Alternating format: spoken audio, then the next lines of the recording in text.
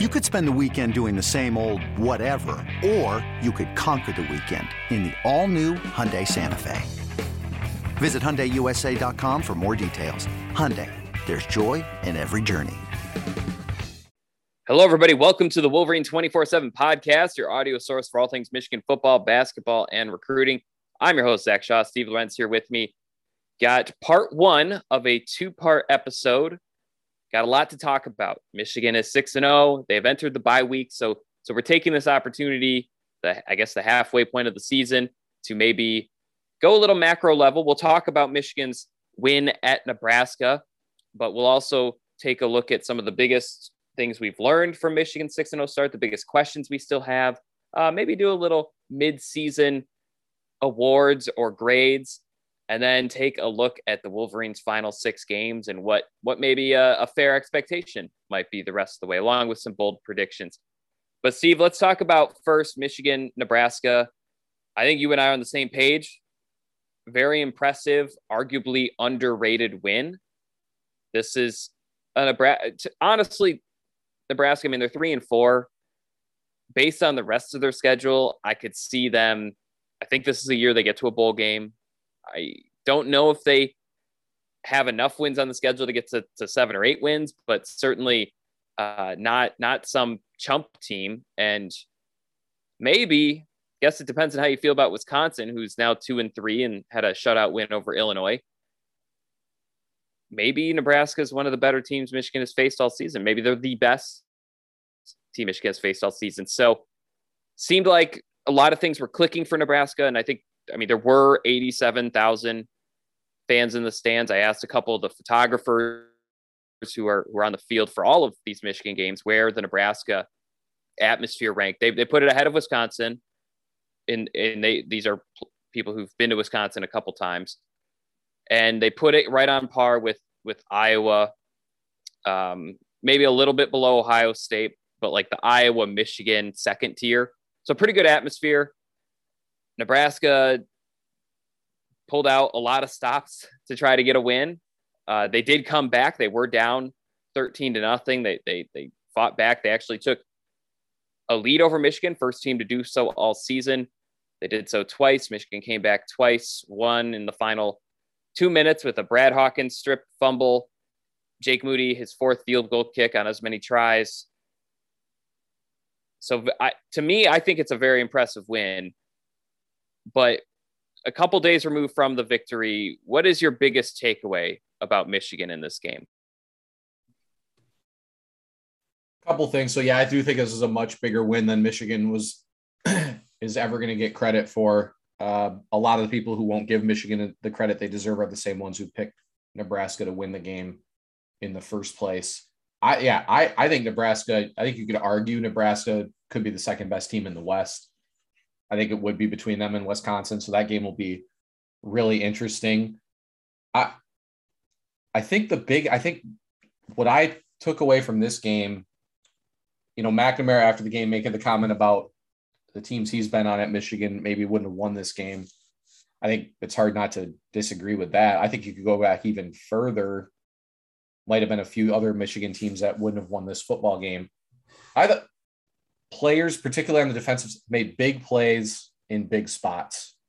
Not something that we've seen in recent years necessarily, maybe going back to like 16 or 18, maybe even. But guys stepping up in huge spots like the Brad Hawkins strip, obviously the biggest one of all of them. But, Nebraska, like the context of this game, I think is what makes it such a big one for Michigan. I said it'd be their trap game back in August. I think that kind of played out. The game how we predicted it pretty much played out. I think my exact words were this game will go into the fourth quarter not knowing who's going to win, and then Michigan will win and cover. That's exactly what happened. But you're talking about a Nebraska team and program. Interested, like I said, I think I wrote an interesting mix of super seniors, so guys who've been around the program, talent. Adrian Martinez, definitely the best quarterback Michigan's faced so far this season, might end up being one of the 2 or 3 best they face all year. A defense that I think a lot of advanced statistics say is a top 25, top 30 type unit. All that with the idea that I think it was a team that was playing with more and more confidence. It felt like a game that I could see from a national perspective, people picking Nebraska to win that game just because they're at home. They desperately needed a signature win under Scott Frost. It's the type of win I think they've been searching for since he got there. And just the fact that they took Oklahoma to the end, and they gave away the game against Michigan State. Those are two top 10 teams. So I could see where maybe you thought there'd be some momentum going into that game for Nebraska, where like they're at home, it's going to be at night, it's going to be crazy. Just kind of feels like a potential upset. And not only did Michigan win, but they took that punch in the mouth. I mean, they scored 2 touchdowns in a matter of a minute and a half or something. I mean, you had the Austin Allen touchdown, then the interception, and then the next play is another touchdown. You go from comfortable lead to being down all of a sudden for the first time all year. But the way Michigan responded from then on, I thought was the most impressive part of this game. And again, I say that those are the types of experiences now that they can carry with them, because you probably have their 2 toughest road games are still ahead. Wisconsin kind of is not Wisconsin. We said that, but what a brutal road slate for them to go Nebraska at night. Like I said, in a game that they were super, super desperate for a big win. Now you have a rivalry game on the road in a couple of weeks, and then you go to Penn State, which if Sean Clifford's healthy, I don't know if Penn State, I don't know when they play Ohio State, but they might not lose again until if Michigan comes to town, if Clifford's healthy. So I thought this was a really impressive win for them. And again, I feel comfortable in saying that, knowing that it really kind of played the way that I said it would. Yeah, I don't know. The game didn't really play out the way I said it would, but it played out the way I think Nebraska had hoped it would, in that it became a weird game with a lot of like unconventional calls being made. Kind of, I think both teams and both fan bases came away with like complaints about the officiating. Nebraska got, I don't know if creative's the right word, but like the illegal formations, the plays that Michigan clearly just had nothing in the playbook for on a couple of their touchdowns. And you're right. I mean, they scored over the course of a handful of minutes, over 14 plays, 163 yards, and 3 straight touchdowns. I mean, they could do nothing in the first half. And I honestly, looking back on the game, I almost wonder if that was by design, to like suck in the first half and then maybe catch Michigan off guard with some other stuff in the second half. Don't give them the time to adjust, at the halftime break or anything. And then open the playbook up in the second half.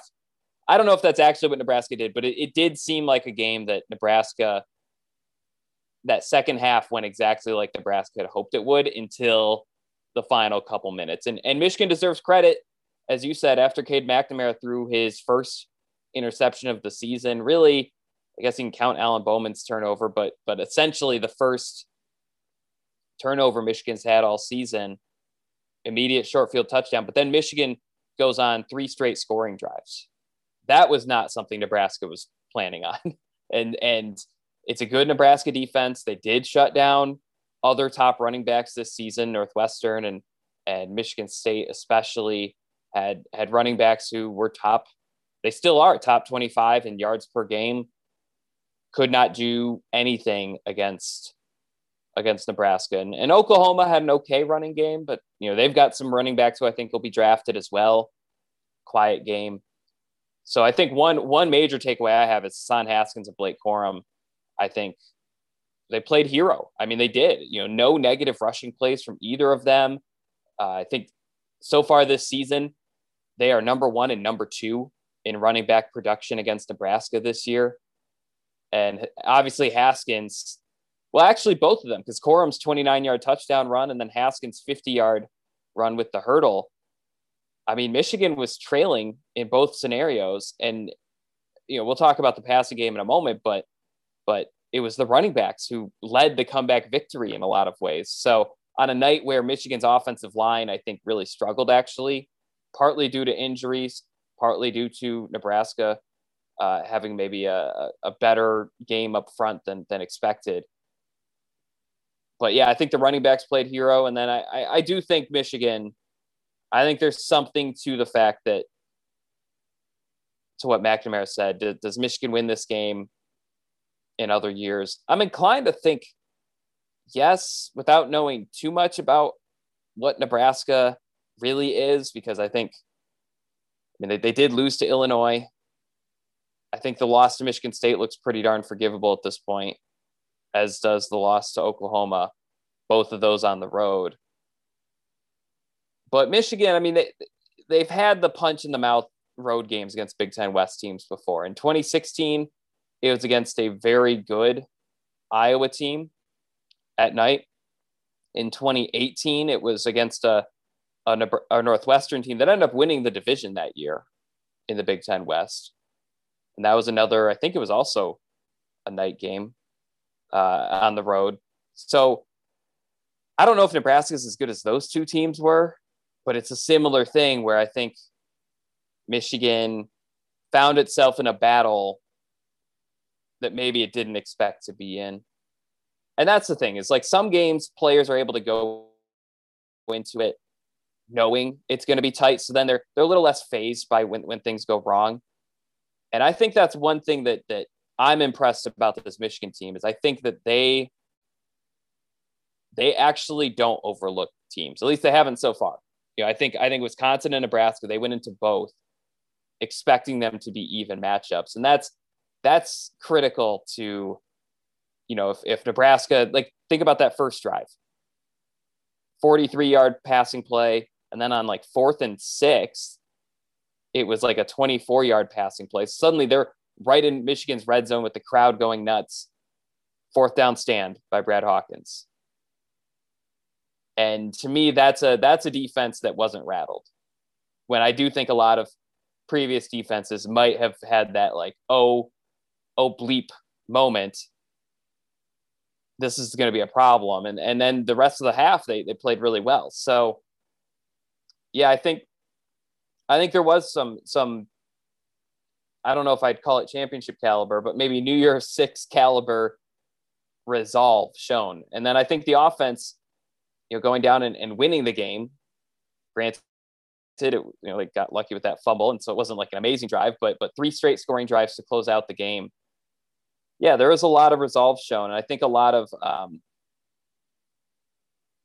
the talk about the culture, the positivity, I think it shows in a game like that, where things aren't going well, but there isn't like the finger pointing, there isn't the freak outs.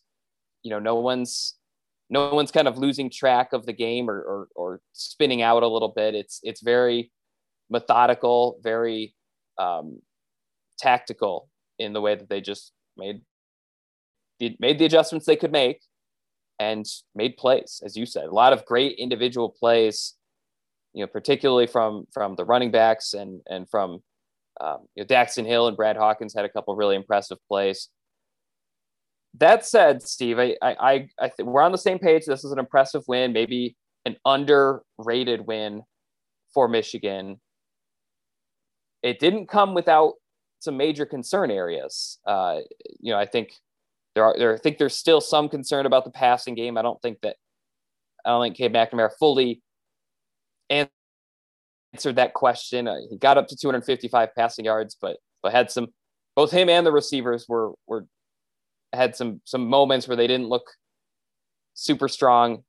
And then one of my bigger concerns is actually the cornerbacks and the linebackers got picked apart in coverage. I thought the safeties actually did pretty well, but there were a lot of blown coverages. Some of them, I'm not too worried about the one touchdown where they had the illegal formation and definitely got away with something there.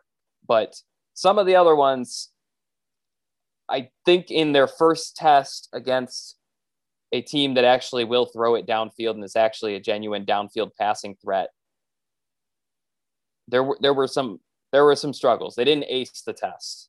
And when you think about, watching Michigan State against Rutgers or watching Penn State when Sean Clifford's in, I don't think he's quite the deep ball thrower that Adrian Martinez is, but he can do it.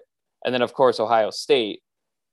I think we're both in agreement. Those are kind of the swing games that will determine what kind of season this was for Michigan. But there were some other concern areas too. How concerning? Is there anything that is very long-term concerning? Again, with kind of viewing Michigan's new expectation maybe as 10 wins. Is there anything that is concerning to the point where you think more than 10 wins looks very difficult to envision, and maybe even 10 wins looks difficult to envision? I think Michigan needs a healthy Roman Wilson. I think right? Not a great first impression for the thin receiver room. For the thinning, yeah. I mean, it's a position we looked at as being pretty deep, but then you lose two guys, two of maybe you'd say your top three. Wilson being a guy we predicted would emerge, coming into the season. So that's in that situation, it's a combination of needing Roman Wilson back and needing Cornelius Johnson to step up. I think that's going to be a big storyline / key for Michigan in the second half. I think Cornelius Johnson is clearly the guy that has the ceiling and ability to be that number one guy. I think they need someone maybe they can rely on a little more consistently. So I think that's going to be key for them. I also think, I do think they're going to need more from the quarterback position as well. I think you go back to Wisconsin, I think talked about a lot of missed plays that were there. Haven't watched the film on this one close enough to know if it's the case again on Saturday. I suspect there were probably a few. I think overall, I think they're going to need more consistency at the quarterback position just because they're going to be playing some more strong front sevens. I think Penn State, I was on a national pod yesterday. I think you could argue Penn State's defense could be the best unit in the big. I mean, they were really, really good against Iowa and had to play the whole second half just about in that game after Clifford went out. I mean, 3 and out. And their defense mostly stood up to Iowa in that situation. So the bigger tests are still coming, but I agree with you on the coverage. I think we talked before we recorded, like they had almost 200 yards after the catch. I think there were definitely some blown. The other thing I thought about the game, Nebraska side, I just thought their offensive coordinator called a really good game. They set Michigan up with some stuff. Good second half. Good second half. Sorry. Yep. Good adjustments then maybe we'd say at halftime or something. But either way, they despite having limited success in the first half or really no success, they were still able to set stuff up to use in the second half. I think, like I said, that touchdown, the first touchdown, which whether it was a legal formation or not, they had Michigan biting big time on the run, even though Michigan was not having any issue slowing down the run in between the tackles, so thought that was another thing, I agree. I don't think the cornerbacks have played perfect football for sure. And you still have Michigan State, Ohio State on the schedule. They've been incredibly explosive through the air. Ohio State always is. And Jahan Dotson for Penn State might be the best receiver in the conference so far this year. So definitely more challenges lie ahead in that area. But overall, I mean, everything else, I said that on that same national pod. I think there's a skeleton here for Michigan of a really good team. They do a lot of the things that a lot of good teams do well. They run the football effectively. They have slowed down the run pretty effectively against everybody. And their special teams has been awesome so far this season. And so there's a lot for me. I think Michigan's built a good foundation throughout the first 6 games, and nothing was going to be perfect. Just a matter of, are those things that they need fixing? What's the ceiling as far as fixing them? Is this something that they're just going to have to live with, or are there, fixes that are out there that they can get in tune in time for, let's say, Michigan State in a few weeks? Yeah, I think receiver is actually one of the more fixable ones. Obviously, there's something to be said for the fact that they haven't, they've played a few games without Ronnie Bell, and they still haven't had someone. And I think, Dalen Baldwin and Cornelius Johnson are kind of the two that people are looking at, saying you guys should be more or less every snap you could make a play caliber receivers. And so far, granted, quarterback play is a part of this, but Cornelius Johnson has 14 catches. Dalen Baldwin has 12. Eric All has 11. Blake Corum actually has more receptions than anyone else on the team with 14, but that's still not a lot through 6 games. I know Michigan spreads the ball around, but I mean, there are players in the Big Ten with like over 30 already. So that's something, is there a legit star receiver that can emerge the rest of the way? To me, I think the most concerning one is probably the cornerbacks. The quarterback play, I agree. I think I'm under the impression that either McNamara is going to figure it out to the point where Michigan's going to win a couple of those road games that still exist, or McCarthy will improve to the point where he's the guy. I think the fact that there's already a lot of chatter that Michigan's aware that plays are being left on the field lends me to believe that maybe this bye week is a week that Michigan gives it a fresh look. And that might not make a difference in who starts against Northwestern, a game that probably either quarterback could lead them to victory. But maybe Michigan, do they do a little gamesmanship and bring out, maybe it's at the McCarthy game where he makes more pass attempts, is actually like a big factor in the offense. I don't know. That's just something that crossed my mind. But the fact they have a 5-star quarterback as the backup at cornerback, I don't know if they have someone who has emerged as a legitimate backup. I think Michigan can slow down one receiver in a game, because Vincent Gray's actually had quietly a very good season in coverage. But the rest of the cornerbacks, and Gray too had a defensive holding penalty that probably, if he had covered the route more effectively, he probably didn't need to do it. The pass wasn't great. And so, yeah, can they stop the grabbing? Can they actually stay with some of these faster receivers? Because Wisconsin, Washington, honestly, a little bit, I guess Rutgers has a couple guys who can make plays as receivers, but they have not played a passing attack like Michigan State or Penn State or Ohio State yet. They've not played a passing attack like Indiana and Maryland could bring. So, I mean, you're talking about their final 5 opponents are going to try to exploit Michigan in coverage. A few of them did so last season with the same guys. So I think that's the biggest lasting question is can the group step up? And it's not just the cornerbacks.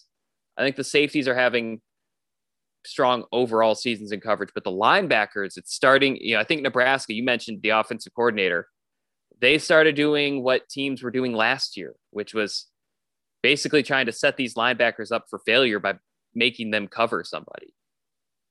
So, some of that's communication, some of that's schematics, and Michigan can fix the schematic parts. But at the same time, I mean, I think the number was Michigan's linebackers allowed 8 for 8 passing for 143 yards. That's not going to work. I mean, that's, any Penn State, Ohio State, Michigan State, they'll eat that up. They'll take that to a 35-point outing for their offense. So to me, the other concerns are closer to like the 4, the 5, but the cornerback coverage issues, I'm maybe closer to a 7 on a 1 to 10 concern scale. Anyway, we're going to hit a quick break, and then we will talk about the top things we learned about the offensive defense and the biggest remaining questions on offense and defense through the first 6 games. You're listening to the Wolverine 24/7 podcast. I'm Sandra, and I'm just the professional your small business was looking for. But you didn't hire me because you didn't use LinkedIn Jobs. LinkedIn has professionals you can't find anywhere else, including those who aren't actively looking for a new job, but might be open to the perfect role, like me. In a given month, over 70% of LinkedIn users don't visit other leading job sites. So if you're not looking on LinkedIn, you'll miss out on great candidates like Sandra. Start hiring professionals like a professional. Post your free job on linkedin.com/recommend today. This episode is brought to you by Progressive Insurance. Whether you love true crime or comedy, celebrity interviews or news, you call the shots on what's in your podcast queue. And guess what? Now you can call them on your auto insurance too with the Name Your Price tool from Progressive.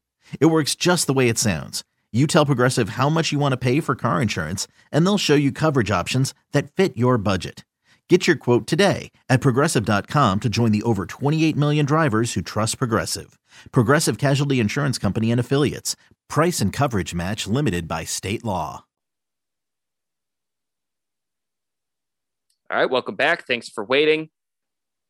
Yeah, I guess so, hopefully this isn't too repetitive, but kind of similar questions about things we learned, takeaways from the first 6 games instead of just this past game, and then biggest remaining questions. Steve, I think my biggest takeaway is that a lot of what Michigan believed it would be good at has manifested on the field. I mean, we heard all fall camp, they feel really good about the offensive line and the run game. And sure enough, that has been very much true. I mean, this is an elite running team. You know, Hassan Haskins, Blake Corum have lived up to the billing. Honestly, the only part that surprised me about that facet of the game is the lack of Donovan Edwards' involvement. And I think it's hard to argue. I mean, Haskins and Corum are both on pace for 1,000-yard rushing seasons with 15+ touchdowns. I mean, if you have 2 guys doing that, you almost wonder if a third would mess up the rhythm. So, yeah, really, I think that has been very impressive. I think it's actually honestly just met expectations. I don't know if it's exceeded expectations, but expectations were really high. I mean, that was going to be Michigan's kind of bread and butter this season. I think the biggest surprise takeaway, I think, is how well that defensive front has played, especially against the run. You know, they've played some big offensive linemen, Wisconsin, Washington, and Nebraska too. I mean, these are teams that have good offensive line. You know, I guess we'll see how it looks the rest of the way, but they have offensive lines that have size, that were highly touted recruits. In theory, should be good offensive lines, good O-lines on paper. And Michigan's really done a nice job stopping the run. Guys like Mozzie Smith, Chris Jenkins, Christopher Hinton, Josh Ross, Nikhai Hill-Green. I mean, these are players, with the exception of Ross, that really didn't have much of an impact last season, who are really stepping up and making a lot of plays, making some serious plays. I mean, I think everyone knew Aiden Hutchinson and Daxton Hill were going to be good. You guys like Brad Hawkins, Jamad Green, Vincent Gray. I mean, there were some defensive players that were known. But to me, I think that up front, the new guys, you could probably throw Junior Colson in there as well, stepping up and especially against the run, really stopping the rushing attack of opposing teams. That has been maybe the most impressive part of Michigan's 6-0 start, and I think maybe the biggest surprise that has helped them be 6-0. How about you, Steve? What are some of your biggest takeaways on offense and defense for this team? Offensively, I think we've seen, I think one area where, you know, again, last year just has always kind of felt like a blur. You know, at least the actual games. I think when we tried to record the preseason episodes, like I didn't remember a thing about the Penn State game last year. It's like, well, and in a lot of ways, with all the injuries and everything, it kind of probably was a blur for Michigan too. I mean, right. It just wasn't. It clearly was. Maybe it's not a fluke. It's fine if you want to say Michigan went 2-4, but it clearly was an exceptional and strange year, and it was particularly strange for the Wolverines because of their injuries and opt-outs. So one thing I've noticed the last couple of weeks, tight ends, it's kind of always, you know, but it feels like there's been more of a want to as far as blocking on the edge from Michigan's receivers and tight ends. I think as much credit as the offensive line deserves, and it's something we predicted heading into the year, I think those guys deserve some credit too for helping spring some big runs. I think Schoonmaker was the guy that sprung Haskins' big run on Saturday. came through the hole, took the linebacker out, basically left a Mack truck hole for Haskins to run through. So that's one thing I think that will continue to be an asset for them as far as trying to run the football against some better teams. Is it feels like as much, as like people wanted to throw a fit and whine after the Washington game about how they didn't throw the ball much. It doesn't look like it's really impacted the receivers' desire to buy in on Michigan trying to run the football, because the effort is definitely there as far as the blocking aspect goes. Now, they haven't been perfect. Guys have, like, some guys are still kind of, I think, coming along in that regard, but it just from watching the game, it looks like the effort is really there. And I think that says a lot about the cohesion of that unit offensively. So I think that's one big takeaway. Defensively, I just think the emergence of the front seven's been better than what I think anybody anticipated. We knew what Aiden Hutchinson was capable of, but I think it was Pro Football Focus. He has doesn't he have a higher rush success rate than Chase Young and both Bosa's had in their final seasons with Ohio State? So far he does. And again, they're going to be playing some good teams up, coming up, but if that's true though, I mean, 29.4%, I think was the number. And Young was at like 28 and the Bosa's were both like high 27, low 28. So I was going to say, because Washington has a left tackle or offensive tackle who's a projected top 50 pick. Right. He was a projected first round pick until they played Michigan. Aiden Hutchinson. And then Wisconsin, you can say their offensive line is down. I think objectively speaking, that's true. They've still got guys who are on NFL radars at tackle. For sure. So I think the big thing for Hutchinson is just, is it 6.5 sacks? Yep.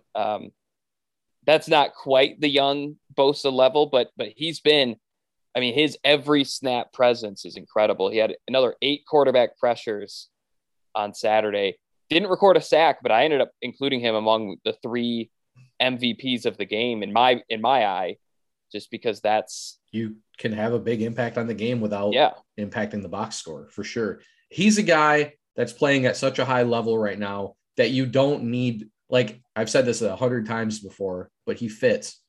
You don't have to know a lot about the game to watch it. See, maybe he's not the guy making the sack or the guy making the tackle, but you don't have to know much about the game to watch and say that guy's making a difference out there. They're concerned about that guy, or they can't stop that guy, and he's been doing that all season long. And provided he stays healthy, that's something he should continue to do, but a lot of it's been the other guys. I think we've been projecting Ojabo to break out for a while. I think see if you agree or disagree. I think he's broken out like at a further level than what maybe we thought he would. He's top 25 in the country in sacks right now. Yeah. He has become, like I think I said last week's episode, his emergence, I think, is one of the things that can take Michigan's defense to the next level and could help mask maybe any deficiencies in the pass defense. If those guys continue to get pressure at the rate that they've been getting, I think that's going to be huge for them. And then the guys in the middle, Mozzie Smith has been awesome the last 3 weeks. And again, a guy that we thought was capable of doing it, but now that you're seeing it, it's kind of like, okay, this is the level these guys can play at. Hinton, I think the light has gone on there, to use that phrase. So that's really been a big takeaway for me, particularly that front 4. And not only that, but they've been able to rotate pretty heavily at those spots too. It's not as if it's just those guys, but those are the 4 that are definitely like that number 1 unit for sure, is those 4 guys. And I think it's really, really helped, it's helped everybody else, because we talk about Josh Ross struggled in the passing game. I think that's just going to be a thing. He's just always had a little bit of an issue defending the pass. But overall, I think he's had a really good year so far. I'm not going to ding him too badly. Michigan's job is not to make him better against the pass. It's to get him in unfavorable passing matchups less often. Right. And so, yeah, I think overall, defensively, I think the stars have been stars, but I think it's those guys that we were, how many years have we projected guys to maybe break out and then they kind of do, but not really. It feels like a lot of the guys we thought would break out have not just broken out, but like really become big time contributors for them. And if you're a Michigan fan, you got to be pretty excited knowing almost all these guys, even a guy like Junior Colson. A lot of these guys will be back next year. Maybe not so much in the defensive backfield, but up front, they look deep and young in a lot of spots. And linebacker, there's a couple, Hill Green and Colson especially are guys that look like they're emerging. So feels like the future's bright on the defensive side of the ball, but really, like I said, the biggest one for me is that front four, just ferocious, and they've really kind of set the tone. They have. I think when I wrote back in the fall, I think I listed 14 players I expected to be breakout players this season. And I think almost all 14 have been breakout players this year. And that's not me saying, oh, I'm so smart. I mean, everything was based on what players and coaches were saying in fall camp. I didn't pull names out of a hat, but same time, I think for Michigan to have so many players step up in the way that they need to step up, the fact that, RJ Moten has started 6 games, played pretty well. I mean, he was kind of not out of nowhere, but kind of. He didn't play. I think he played 8 snaps last year on defense. And Nikhai Hill Green, same kind of deal. It's like, I don't know where he ranks among the Big Ten, but he's looked pretty good. And he didn't do anything last year. And it's not a diss on him. He was a true freshman, but clearly this defensive coaching staff has done a nice job of finding a way to shorten that learning curve and get younger players to make impacts. I mean, Chris Jenkins, there was talk about him in fall camp enough that I think he was at the bottom of my 14 breakout players list, but yeah, he's been really good too. And I don't think anyone in last December or last November was like, okay, well, it's all right. Chris Jenkins will be in there next year.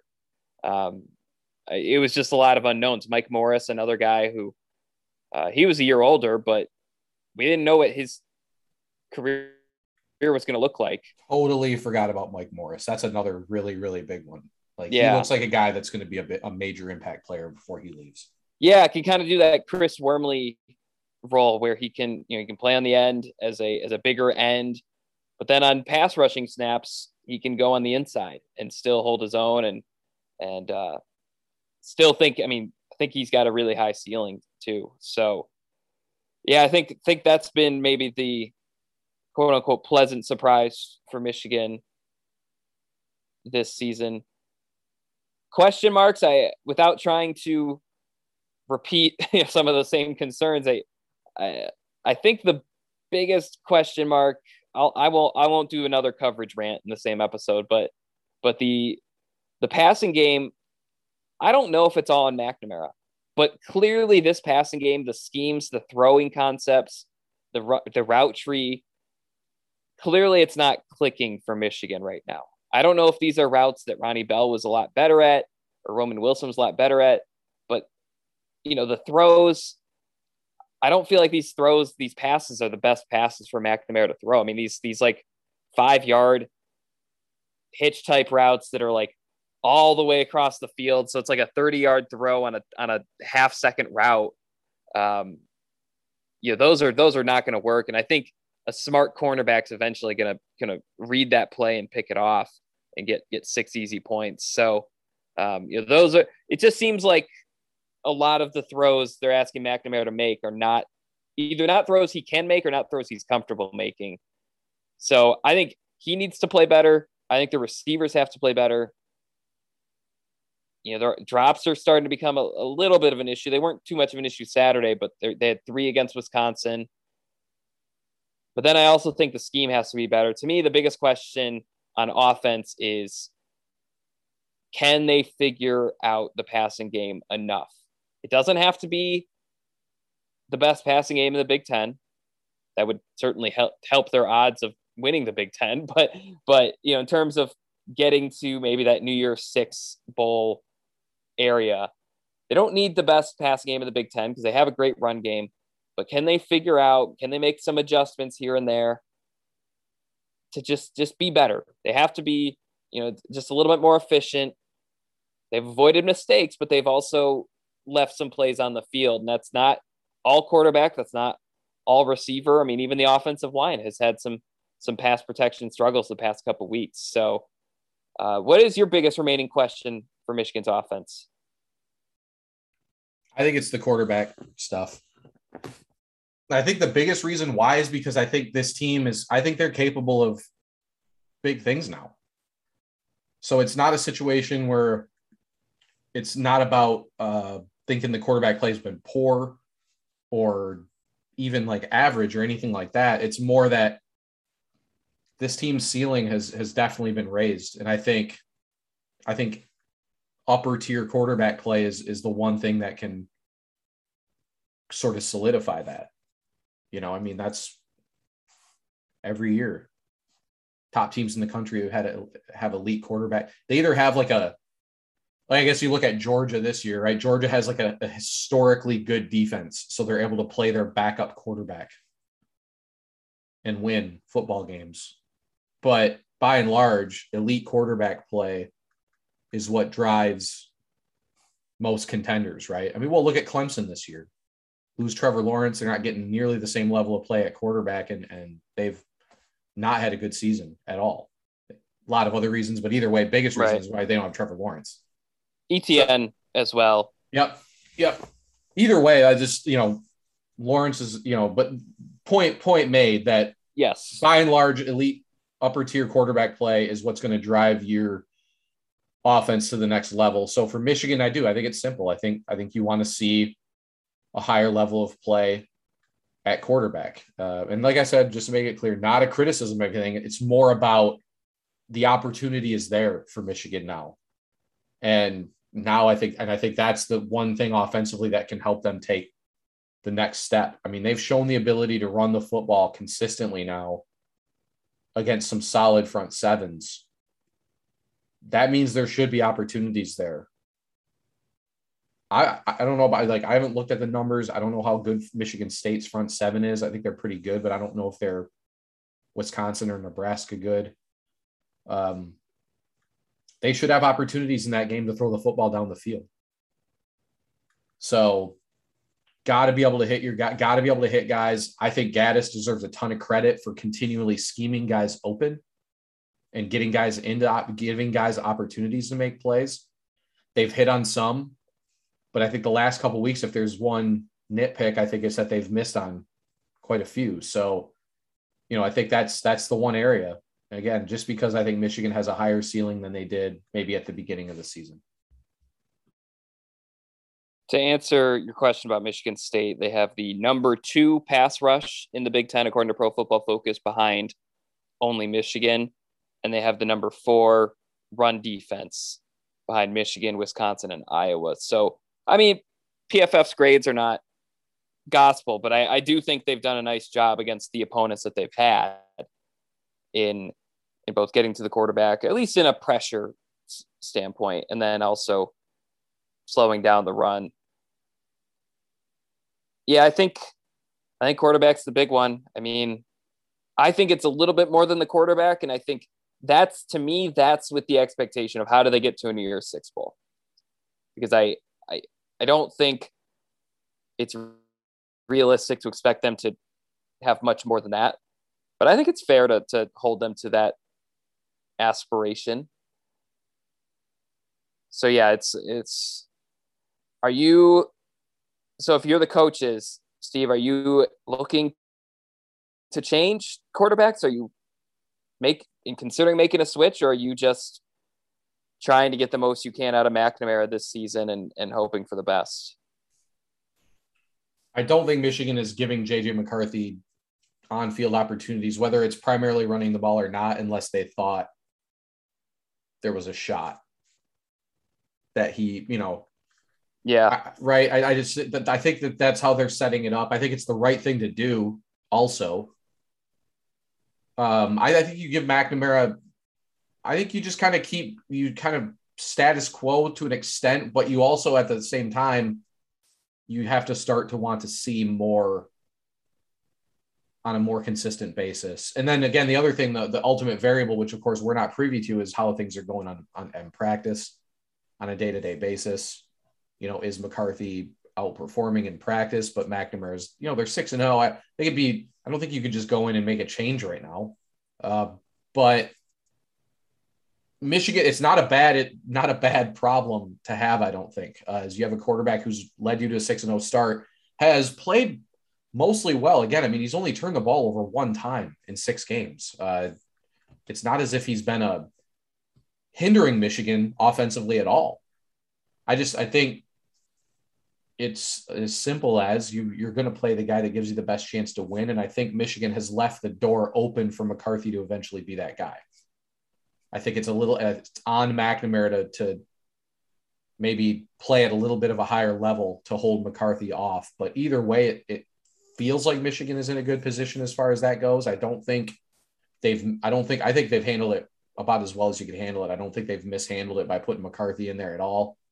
I think both guys seem to like each other too. I don't think it's been a point of contention or anything like that. So, but yeah, it's interesting, but it's a good interesting.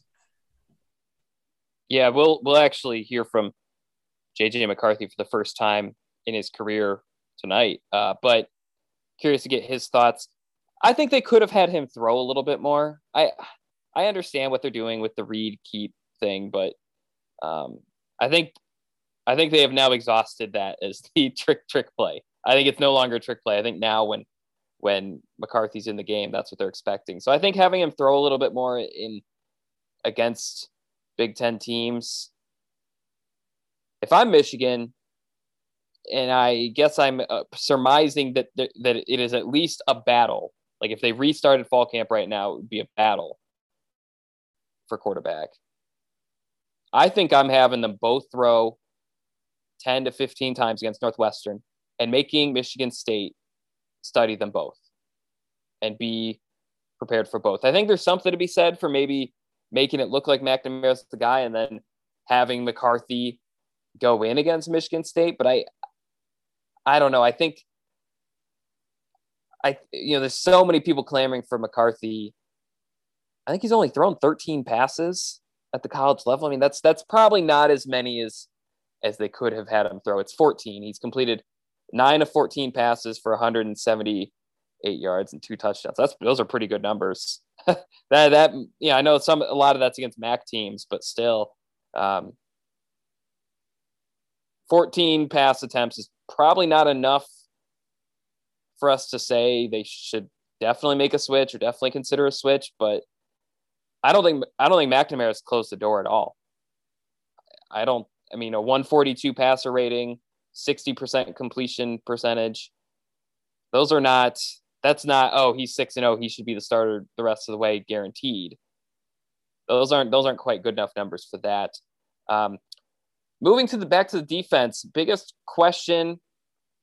I mean, for me, it's downfield coverage, but another one I'm a little curious about, just so I don't repeat myself too much, is the pass rush beyond Aiden Hutchinson and David Ajabo. Those two have been phenomenal in the pass rush. They have 44 quarterback pressures. They're both top 25 in the country in sacks. I believe they have 10 sacks combined at this point. You can work with that. One question I have is can the rest of the team find some pass rushing? I mean, really, Josh Ross has had a couple games, but a lot of his quarterback pressures were against the MAC teams.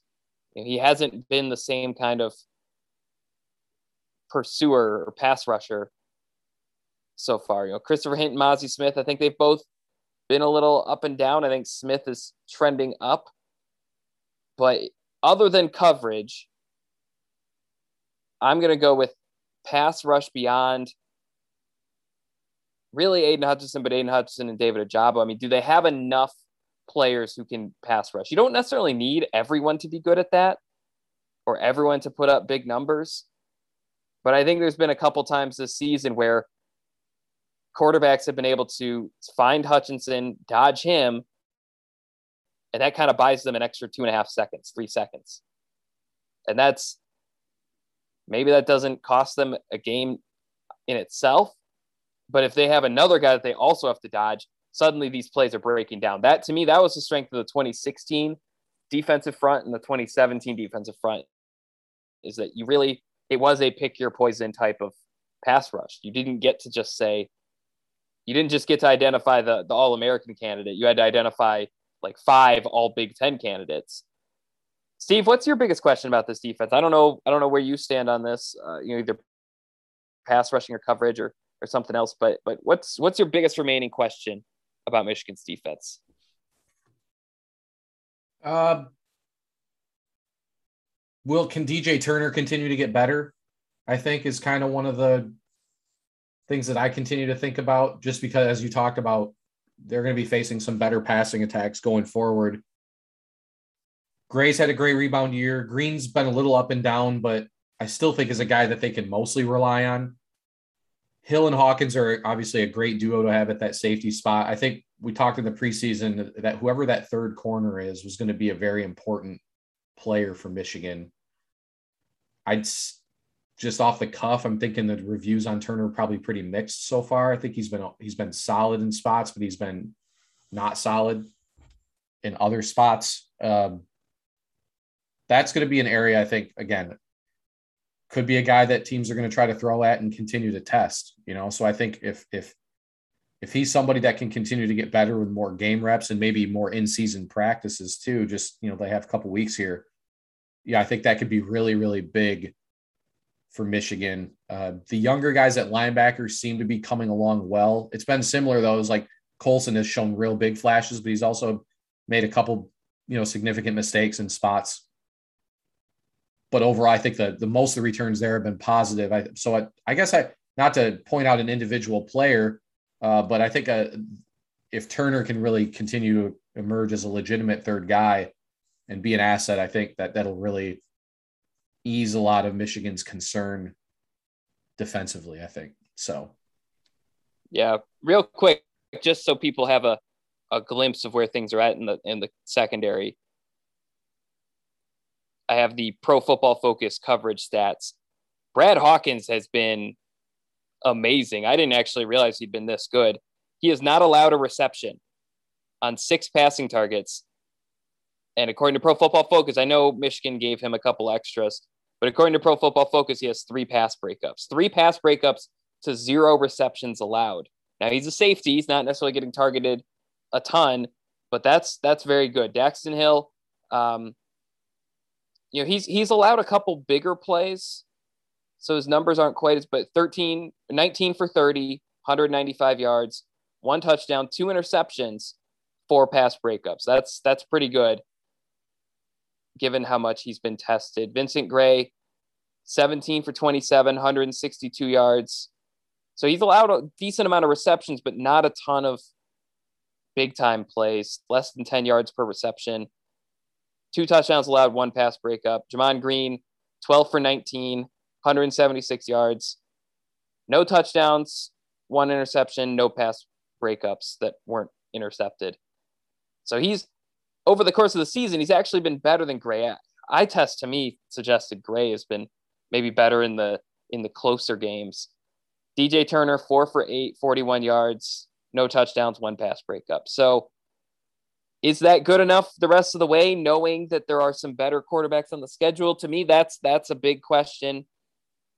And I'm with you. I think DJ Turner maybe having a strong second half of the season would go a long way toward Michigan getting to where it needs to be. I think quietly a big strength for Michigan is that RJ Moten turned out to be a legit option at safety, because that allowed them to move Daxton Hill to the nickel coverage, and he's done pretty well there. That's a good spot for him. That kind of takes some pressure off of Michigan finding a third cornerback this season. But I think DJ Turner being able to rotate in or when in passing situations, get on the field, maybe make a play or two, Because, I think at the cornerback position, compared to like quarterback or other struggle spots, I don't think Michigan knows what it has outside of its top 2 or 3 guys at corner. And so I think, Turner stepping up would go a long way. Anyway, that's going to do it for this episode. In the next episode, it will be part 2, and we won't make you wait too long for it. We'll do midseason awards and maybe take a look at some of the national or all Big Ten caliber players on Michigan's team. Couple bold predictions for the second half of the season, along with our what is a fair revised expectation for the Wolverines now that we've seen them start 6-0. Anyway, for Steve Lorenz, I'm Zach Shaw. This has been the Wolverine 24/7 podcast. Hope you had fun. Hope you learned something. We'll see you next time.